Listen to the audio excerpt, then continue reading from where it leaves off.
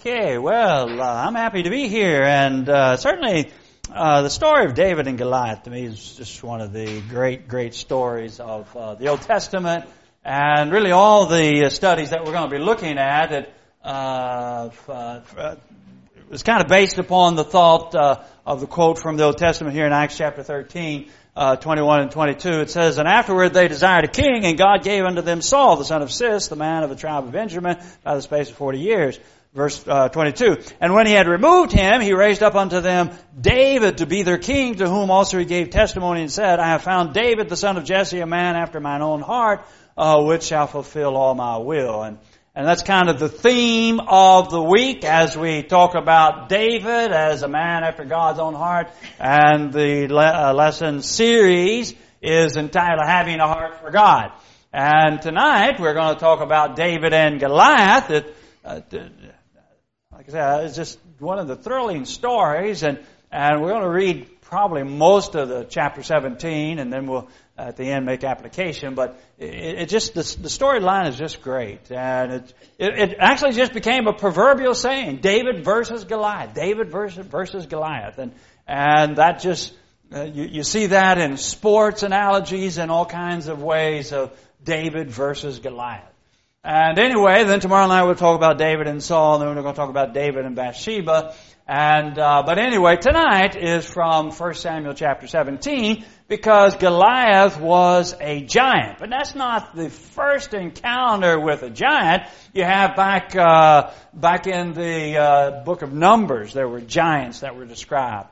You remember God said to Moses to choose out 12 spies to go spy out the land. And why did he choose 12? Right? Exactly. There were 12 tribes, so there were 12 spies, and they chose the 12 tribes. And there in verse, I just want to look at 2 or 3 verses here in Numbers, because really there's kind of an interesting, kind of just the opposite of how they handled and reacted to the giants in Numbers chapter 13 and 14. Is just the opposite of how David handled the giant in 1 Samuel chapter 17. And what they lacked in the book of Numbers dealing with giants is what David had, and of course what we need, and that is, of course, having a great deal of faith and courage. And faith and courage, they just sort of interrelate. If you don't have faith, you're not going to have courage. And if you have faith, you're going to have courage. They just go hand in hand because God's going to be on your side. Notice there in Numbers 13 and number 2. Numbers 13 and verse 2. I'm not sure who reads, so we'll just volunteer. And if you'd like to read, all right, Cody, great. Yeah, verse 2. All right, notice there he says to go spy out the land of Canaan, which I give them. Now, what does that mean? If God says, I'm giving them the land, well, what should your thought be? They're going to be able to conquer it. I mean, God's not going to give you something that you can't possibly attain. I mean, that seemed pretty bad. But if He says, I give it to you, okay, yeah, I guess we're going to be able to take it. And then as they go spy out the land for 40 days, oh yeah, it's a marvelous land, it's fertile, and they bring back these great big bunches of grapes, and it's like between two guys, they're carrying great big clusters of grapes, and they come back and say, yeah, it's a nice land, and it's fertile, and here's some fruit, and it's wonderful. But then at the end of chapter 13, notice there number 32-33. Someone want to read that for us? All right. So they said, yeah, it's a wonderful land, but then it happens, there's like these giants. I mean, there's some big guys there. And not only are they giants, but they are like the children of giants. They're like the grandchildren of giants. I mean, their great-granddaddies were giants. I mean, there's just a whole lineage of these giants. And we just sort of look like grasshoppers. And if you've ever encountered a grasshopper, how do you react to a grasshopper if they bother you? Yeah, you just reach over and step on them or thump them and be done with them, They're nothing.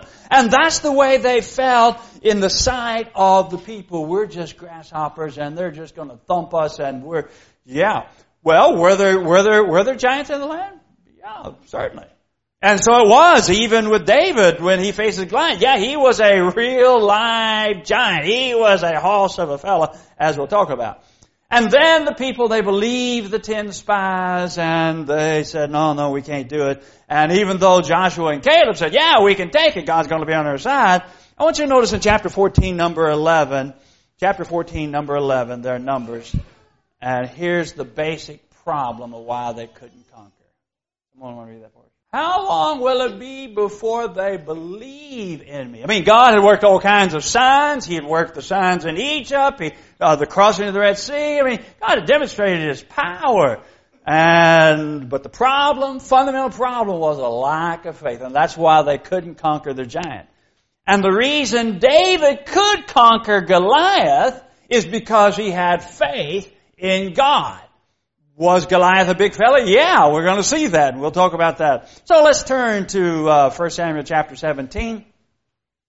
And notice what we have as we talk about the story of David and Goliath. All right, first off, verses 1 through 11 talks about Goliath as he's defying Israel and the armies of Israel, which in essence is defying God, because these people claim to follow God and claim to be God's people, and we're God's people, so in essence he was defying God. It describes the area that they were, and some of these little towns, it's sort of like talking about Quail and Willela. Now, a few people here will know Quail and Willela, up in Rock Castle, where I live, but you probably don't know about Pyersville and Brooksville.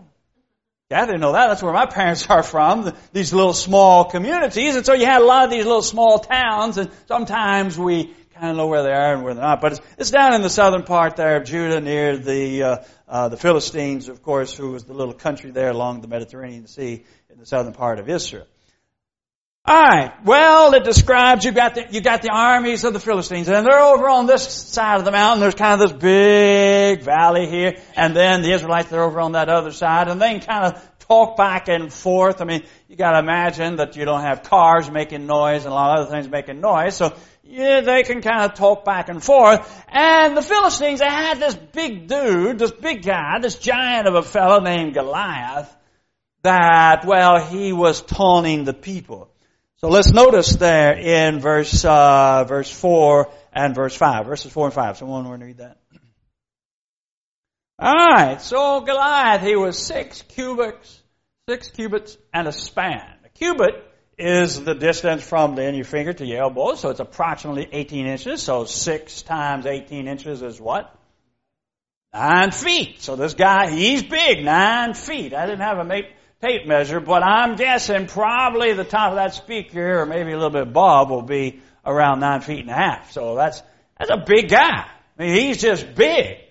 And sometimes people criticize that, and the span is the width from your the span of a hand. So sometimes people say, this just seems pretty far fetched, and you know, is the Bible really reliable? Well, yeah. Because there was a fellow back in the 30s in our modern history. His name was, I wrote it down. His name was Robert Waldo. Robert Waldo. Anybody know how tall that guy was? 8'11", 8 feet, almost 9 feet tall. I mean, this is just a few inches shorter than Goliath that's described in the Bible. So, I mean, if Robert Waldo can be almost 9 feet tall, why couldn't somebody else be 9 feet tall, or a little over 9 feet tall? But he's not like some. You know, sometimes you have real tall people. I've noticed sometimes in basketball you get these big tall fellas, but they're kind of on the lean side. You know, they're kind of scrawny, sort of like me. You know, kind of on the anorexic side, and so they're easy to be pushed around, even though they're tall. But this guy, I take it, he's like a hoss of a fella. And the reason being because it describes his armor, that this armor weighs like 5,000 shekels. Anybody look that up about how much that is in pounds? 2/5 of an ounce. What I calculated up, and there's different figures, assuming what the shekel would be, is anywhere from 133 pounds to 149 pounds of armor. Now, you take, you know, I'd be like almost, well, if it was 50 pounds, that'd be like 3 sacks of fertilizer, 50-pound bags of fertilizer.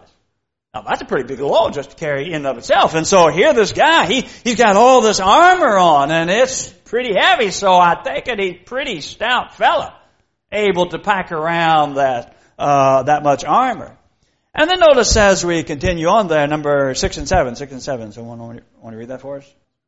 Alright, so he's got this big spear and a weaver's beam. I've seen some of the ancient weaving looms, and I think it's like that. Some of the spears, are just sort of small, but I think it's about like that. I mean, it's a big spear. And the head of it weighs this 600 shekels. And that's about anywhere from 16 to 18 pounds. Now, I don't know if you've ever picked up something that's kind of heavy on the end. The longer the spear, you got to have pretty strong arm muscles to carry something that's sticking way out there that weighs like 16 pounds. And so this guy, he is big and he is strong and he's a warrior and he's, well trained and he's been fighting and he's taunting the people as we shall see. Notice there number 8 and 9. 8 and 9. Someone want to read that for us? Alright, so he throws out this challenge. And I'm not really sure whether the Philistines didn't seem like they really kind of went along with that, because when he fell, they just sort of take off. They didn't say, okay, well, yep, yeah, you won, I guess, okay, now we're your servants. You don't read anything about it like that. But he was so big and so daunting.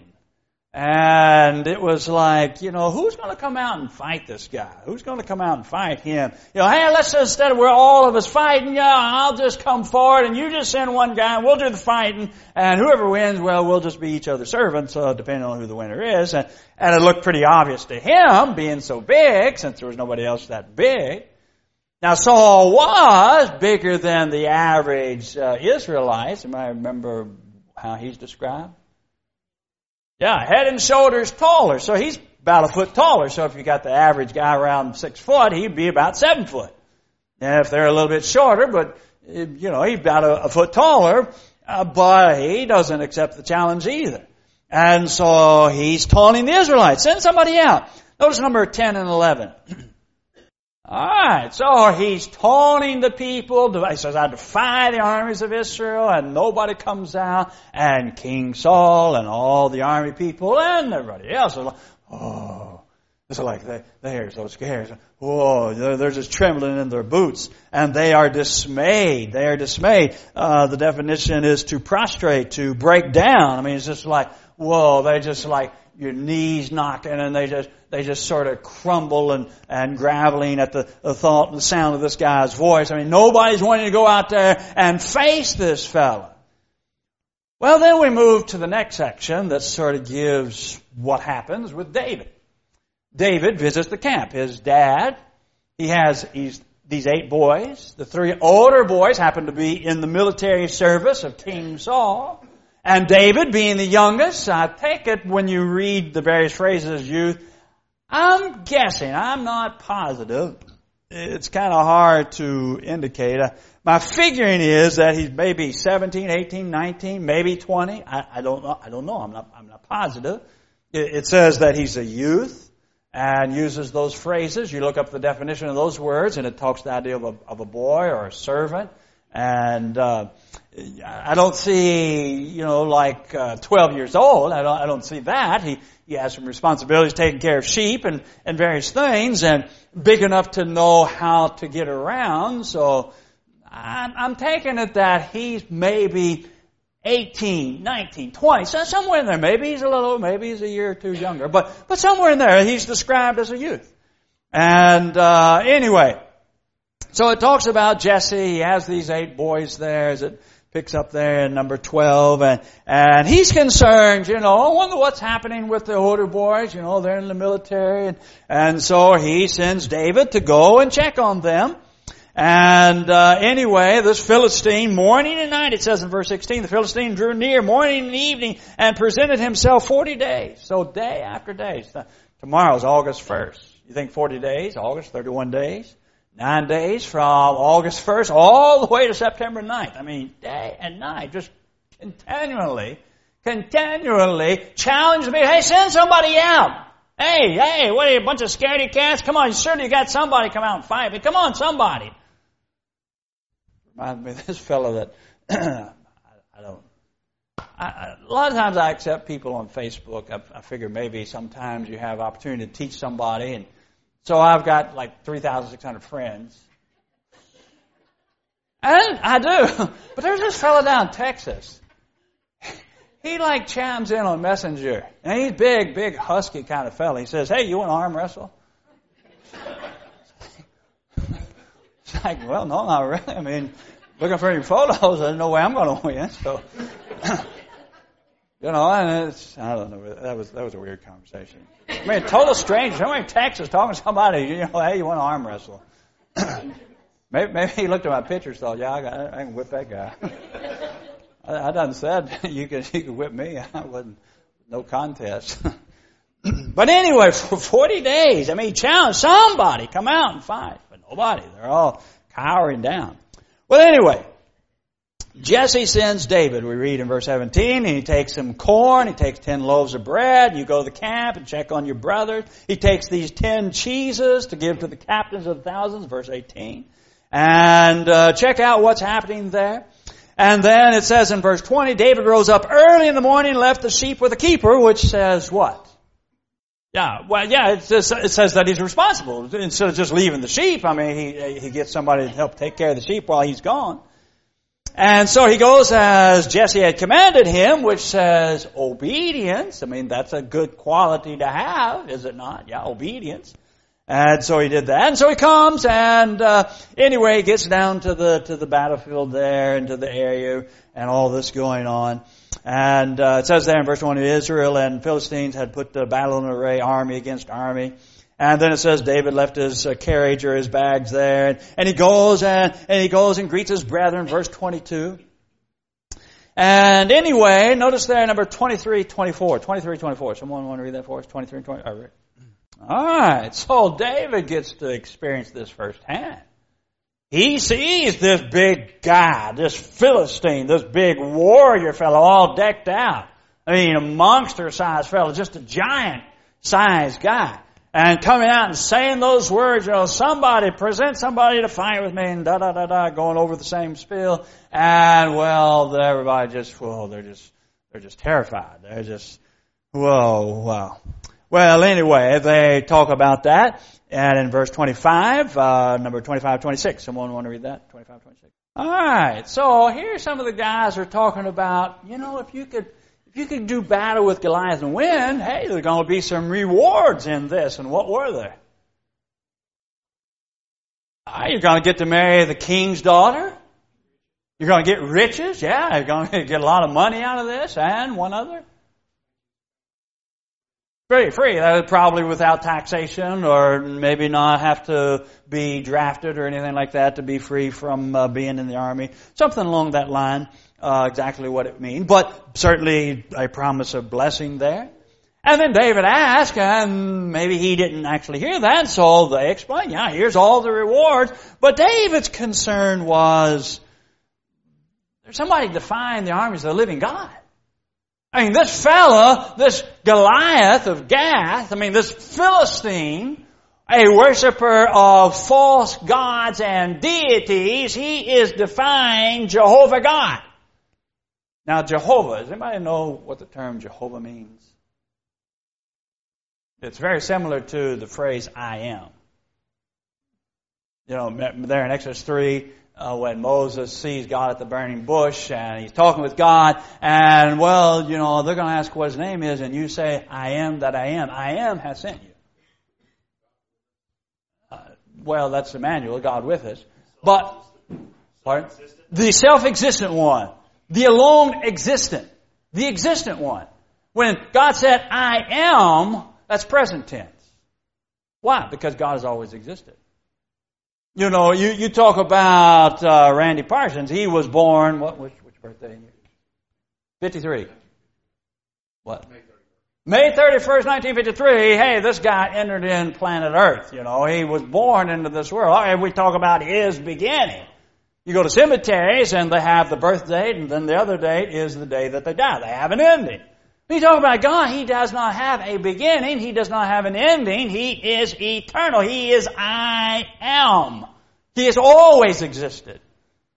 That's just hard to wrap around, to think that God's always existed, but that's the only explanation of the world that we live in. You see, we live in time. Before the creation of the world, planet Earth and the moon, the stars and human beings and cows and birds and all that, in eternity past, God existed. And then there came time because God created the world, and eternity future, God will exist. Because He always existed. He is the existent one. And so, that's the idea of Jehovah. And these gods of the Philistines or whatever, the Canaanites or the Egyptians, they are what?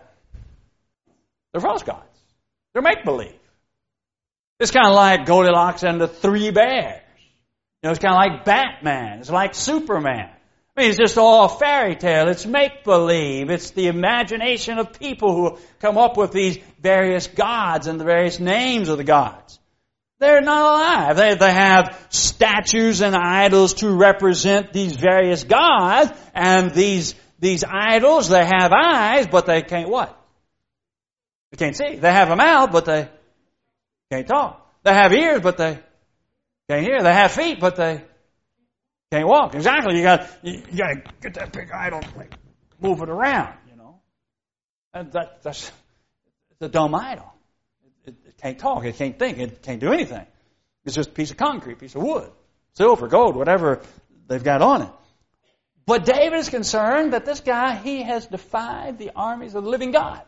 He's put a challenge down concerning about God. Well, anyway, he encounters Eliab there in verse 28, and just look at that briefly. Number 28. Someone want to read that? 28, 29. All right. So, Eliab, he's kind of like the big brother. You know, he's Mr. Macho Man. Here's the little kid brother. You know, he's the youngest.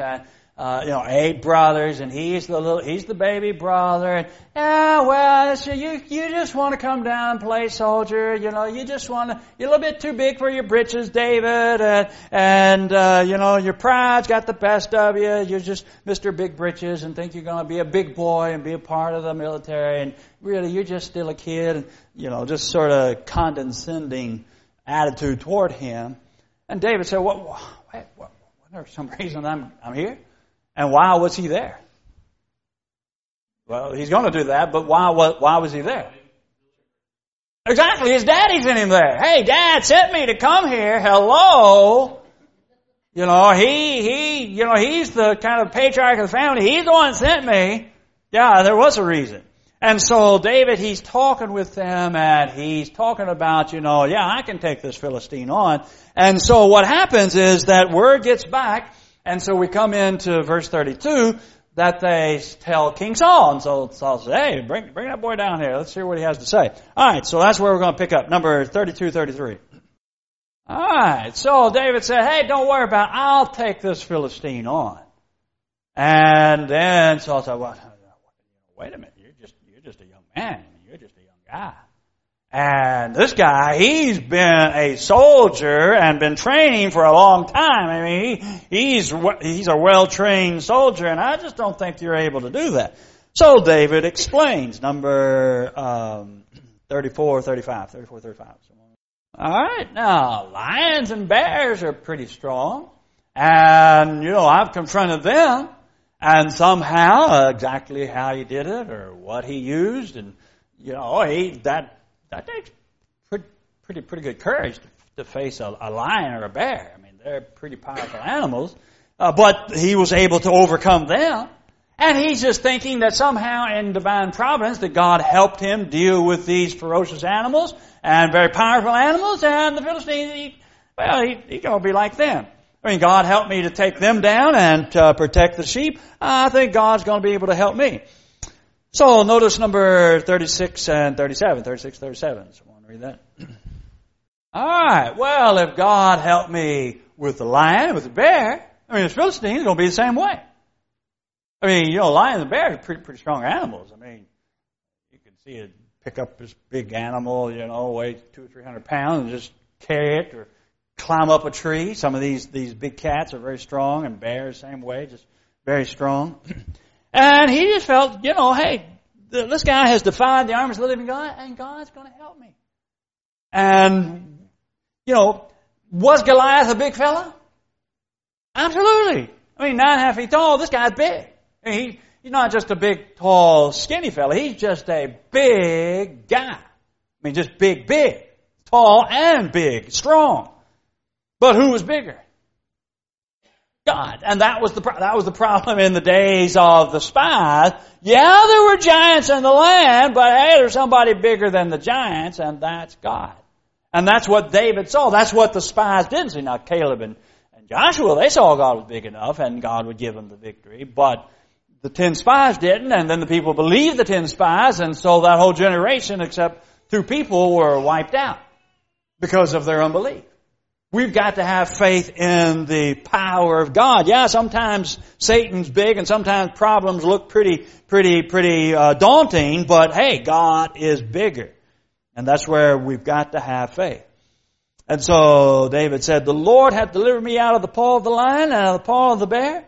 He will deliver me out of the hand of this Philistine. And Saul said, God be with you. That's a demonstration of faith. And his courage was related to his faith.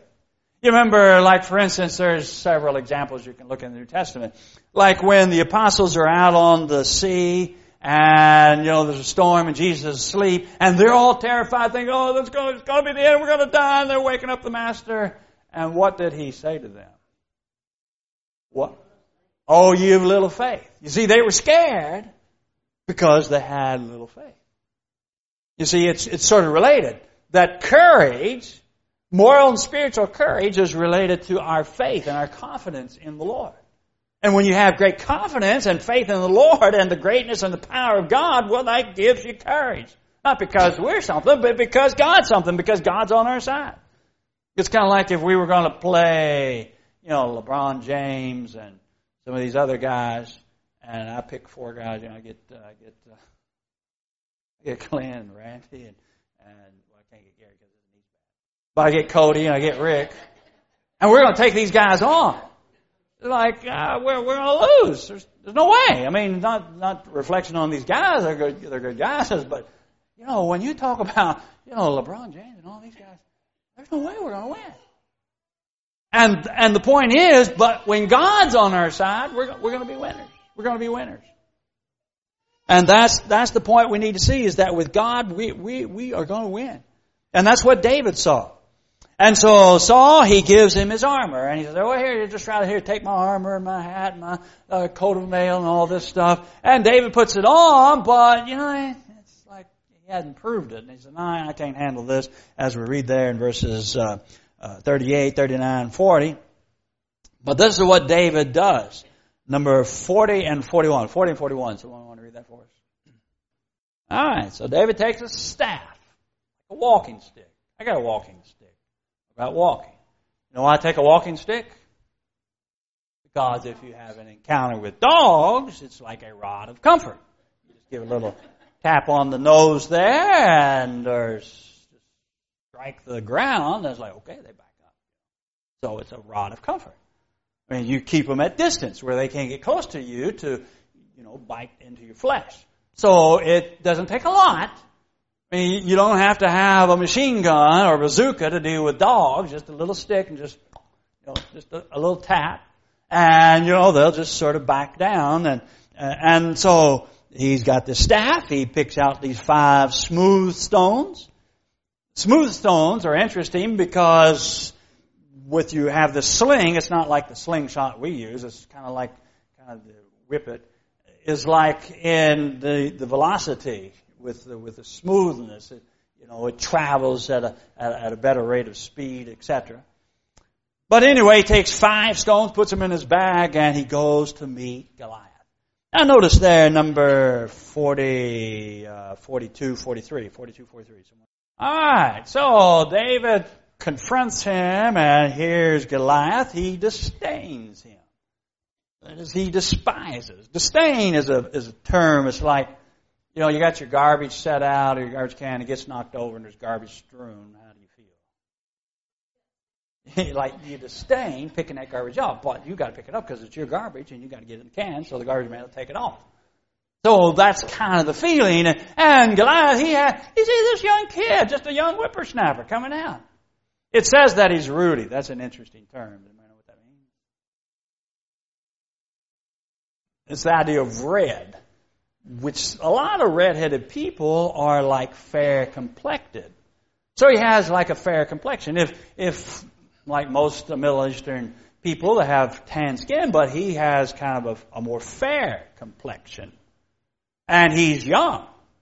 Maybe he's not even shaven a lot yet. And so here's this boy, and he's coming out with sticks. He's got this little walking stick. And Goliath, he just disdains. As he said, "Am I a dog that thou comest to me with staves?" And so he curses David by his gods. And the Philistine said to David, "Come to me, and I will give your flesh to the fowls of the air and to the beasts of the field," which means what?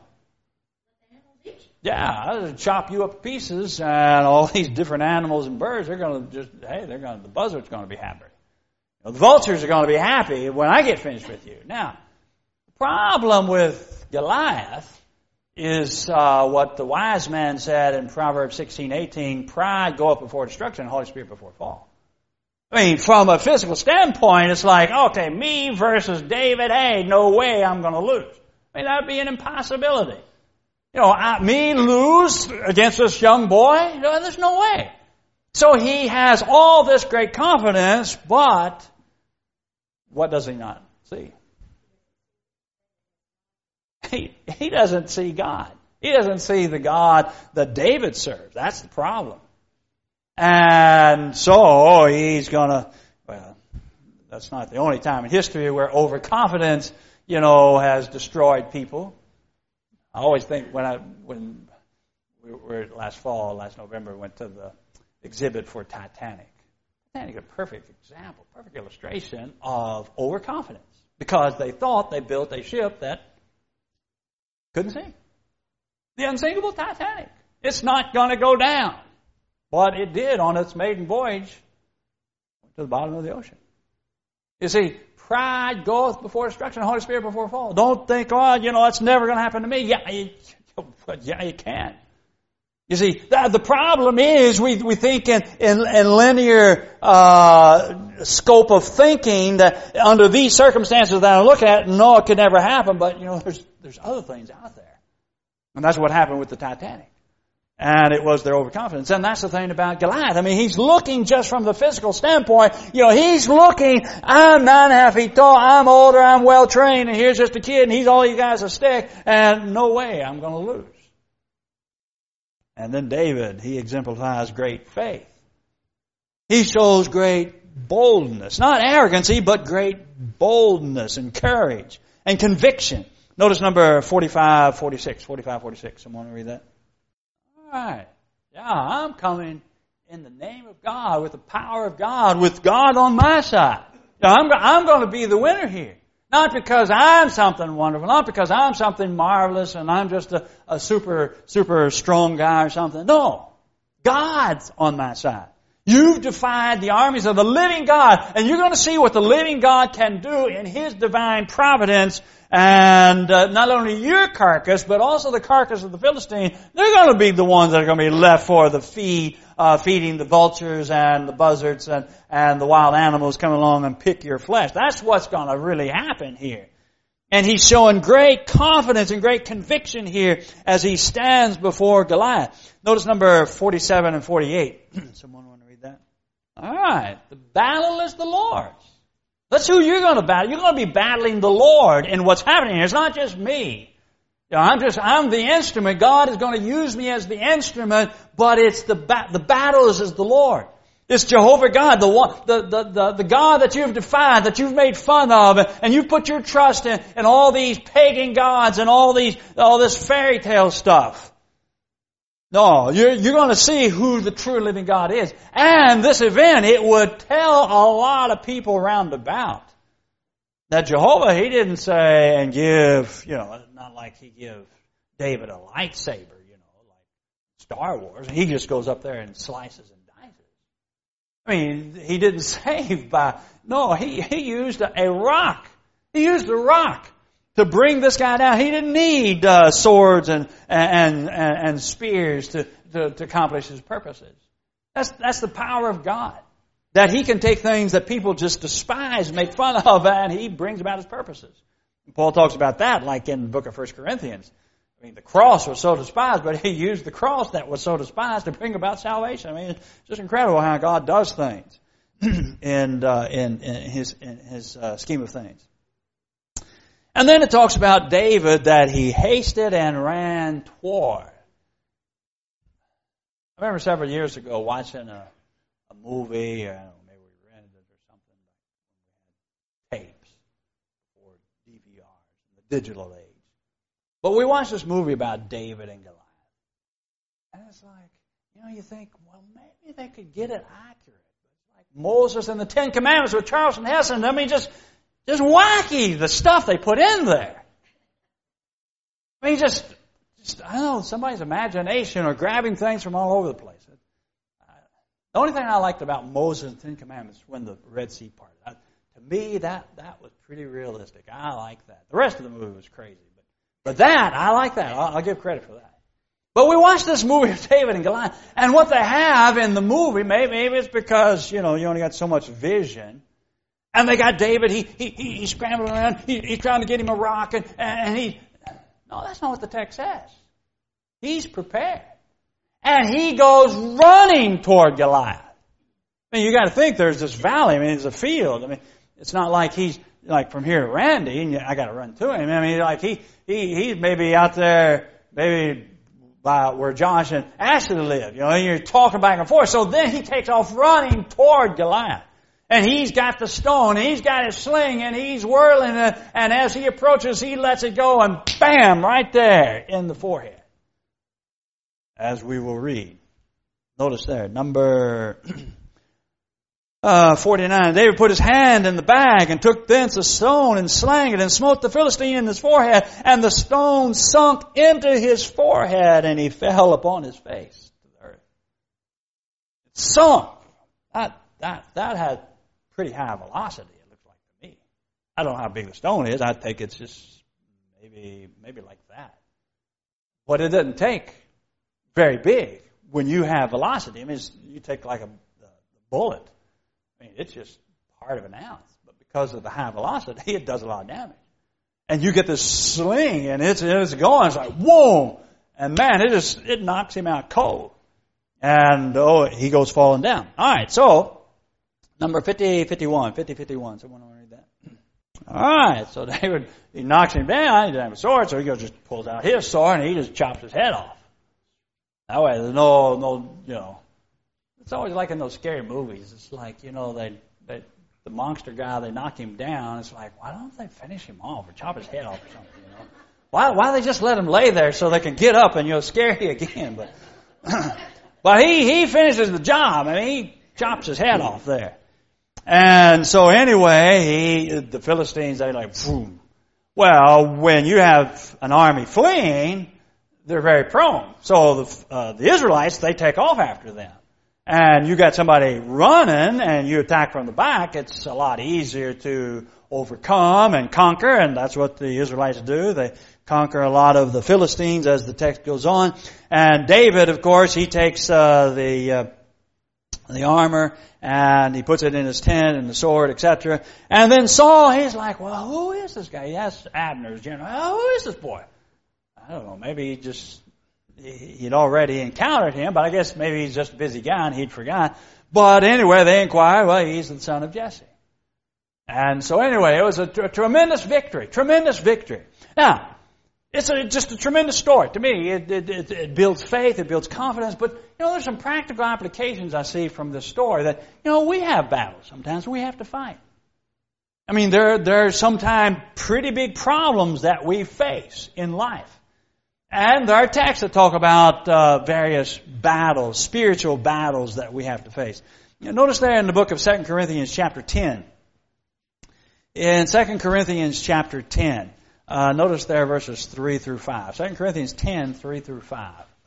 All right, so Paul talks about we're in a war, but it's not a fleshly war, but it's a spiritual battle. He says pulling down of strongholds. There are sometimes pretty tough battles we have to face in life. There in the book of 1 Timothy 6 and number 12. Also, well, you can look at Ephesians 10 that talks about our spiritual battle. Notice there, 1 Timothy 6 and number 12. 1 Timothy. All right, fight the good fight of faith. See, it's an issue of faith. That's the key. Is just have confidence and put trust in God.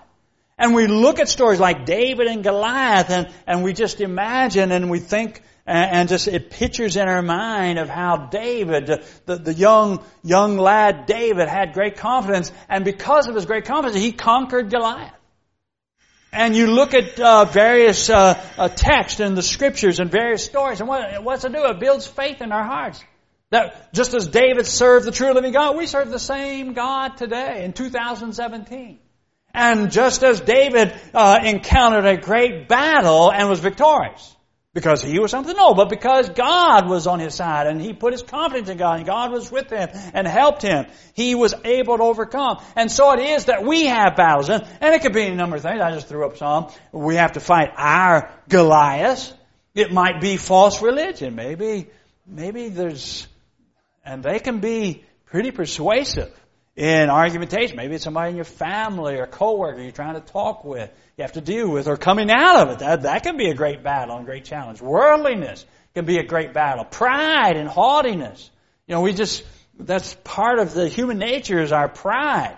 And Satan, he figures out ways to stroke our pride, to get us lifted up in haughtiness and self-confidence, fears and worries. Problems that just seem so big. How are we going to deal with the temptation, family trouble? You could add to whatever you want to the list that is a very difficult situation to deal with. And like David, we just have to have faith. We have to have courage. And our courage will be related to our faith. And our courage and faith, they just sort of go hand. We've got to trust in God, and we've got to take courage. And I'll just, in the closing couple of minutes here, we've got just a few verses to look at. And we look at our problems in life, whatever they might be. It could be any number of challenges. It could be different for each individual, various Goliaths that we have to face. And do we just cower down? Do we just fall to pieces and just be dismayed? There's no way. It's no way. All right, 1 John 4 and verse 4. Someone want to read that? 1 John 4:4. Right, the one that is in you is greater than the one that's in the world. And Goliath, he was big and daunting, but God was bigger. With the spies, there were giants in the land, but remember, there was a God that was bigger than the giants. There was somebody that was bigger than Goliath, and that was God. And so we put our confidence in God, that God will help us to deal with the situation. Look in chapter 5, 1 John 5, number 4. 1 John 5, number 4. Someone want to read that for us? All right. This is the victory that overcometh the world, even our faith. And that word victory is quite an interesting term. In the New Testament language, it's the word Nike. I know what that is? Nike. We pronounce it Nike. Nike shoes, the swoosh. It is a New Testament word. It means it's from the imagery of conquest or victory, of athletic competition. And so, I don't know, somebody picked that out and they named their shoes Nike, and the rest of that, they make gazillions of dollars. But Nike, that's the word here. Nike is, I think, the correct pronunciation. Nike, victory. Victory is for who? For the saints. For those that trust in God. For God's people. That's where David, he put his faith in the true living God. And that's where we've got to put our faith, is in the true living God. And then notice Romans chapter 8 and verse 37, another tremendous verse. I love this verse. Romans 8, number 27. Someone want to read that for us? All right. So we are more than conquerors. The literal ideal is hyper victorious. And you have kids that are hyper, that is in hyperdrive. And literally means super victorious. We are super conquerors through Him that loved us. We find super victory in Christ Jesus. It'd be like, that analogy of the basketball game, a pickup game. If I got LeBron James on my team, and I got, Michael Jordan, even though he's retired, I got him on my team. We had 3-on-3, I'd pick any three you want. I'm going to be on the winning team. Because I got LeBron James, Michael Jordan on my side. It's not because of me. I know maybe I might get a rebound occasionally, and maybe I might score 2 points, but hey, we're going to win. That's not going to because me, because two guys I got on my team when we're playing 3-on-3. And that, ladies and gentlemen, it's the way it is that when we got God on our team, Christ on our side, hey, we are super victorious. And then Philippians 4 and verse 13, I think we all know that one by memory. I can do all things through Christ which strengthens me. So that's just another one of those tremendous, tremendous verses there. All right, so great story, David and Goliath. He had great courage because he had great faith. The only way we're going to have great courage is to have great faith in God. All right, well, that ends it for this night's session. Tomorrow night we'll be talking about David and Saul, and a lot of interesting lessons there that we'll look at.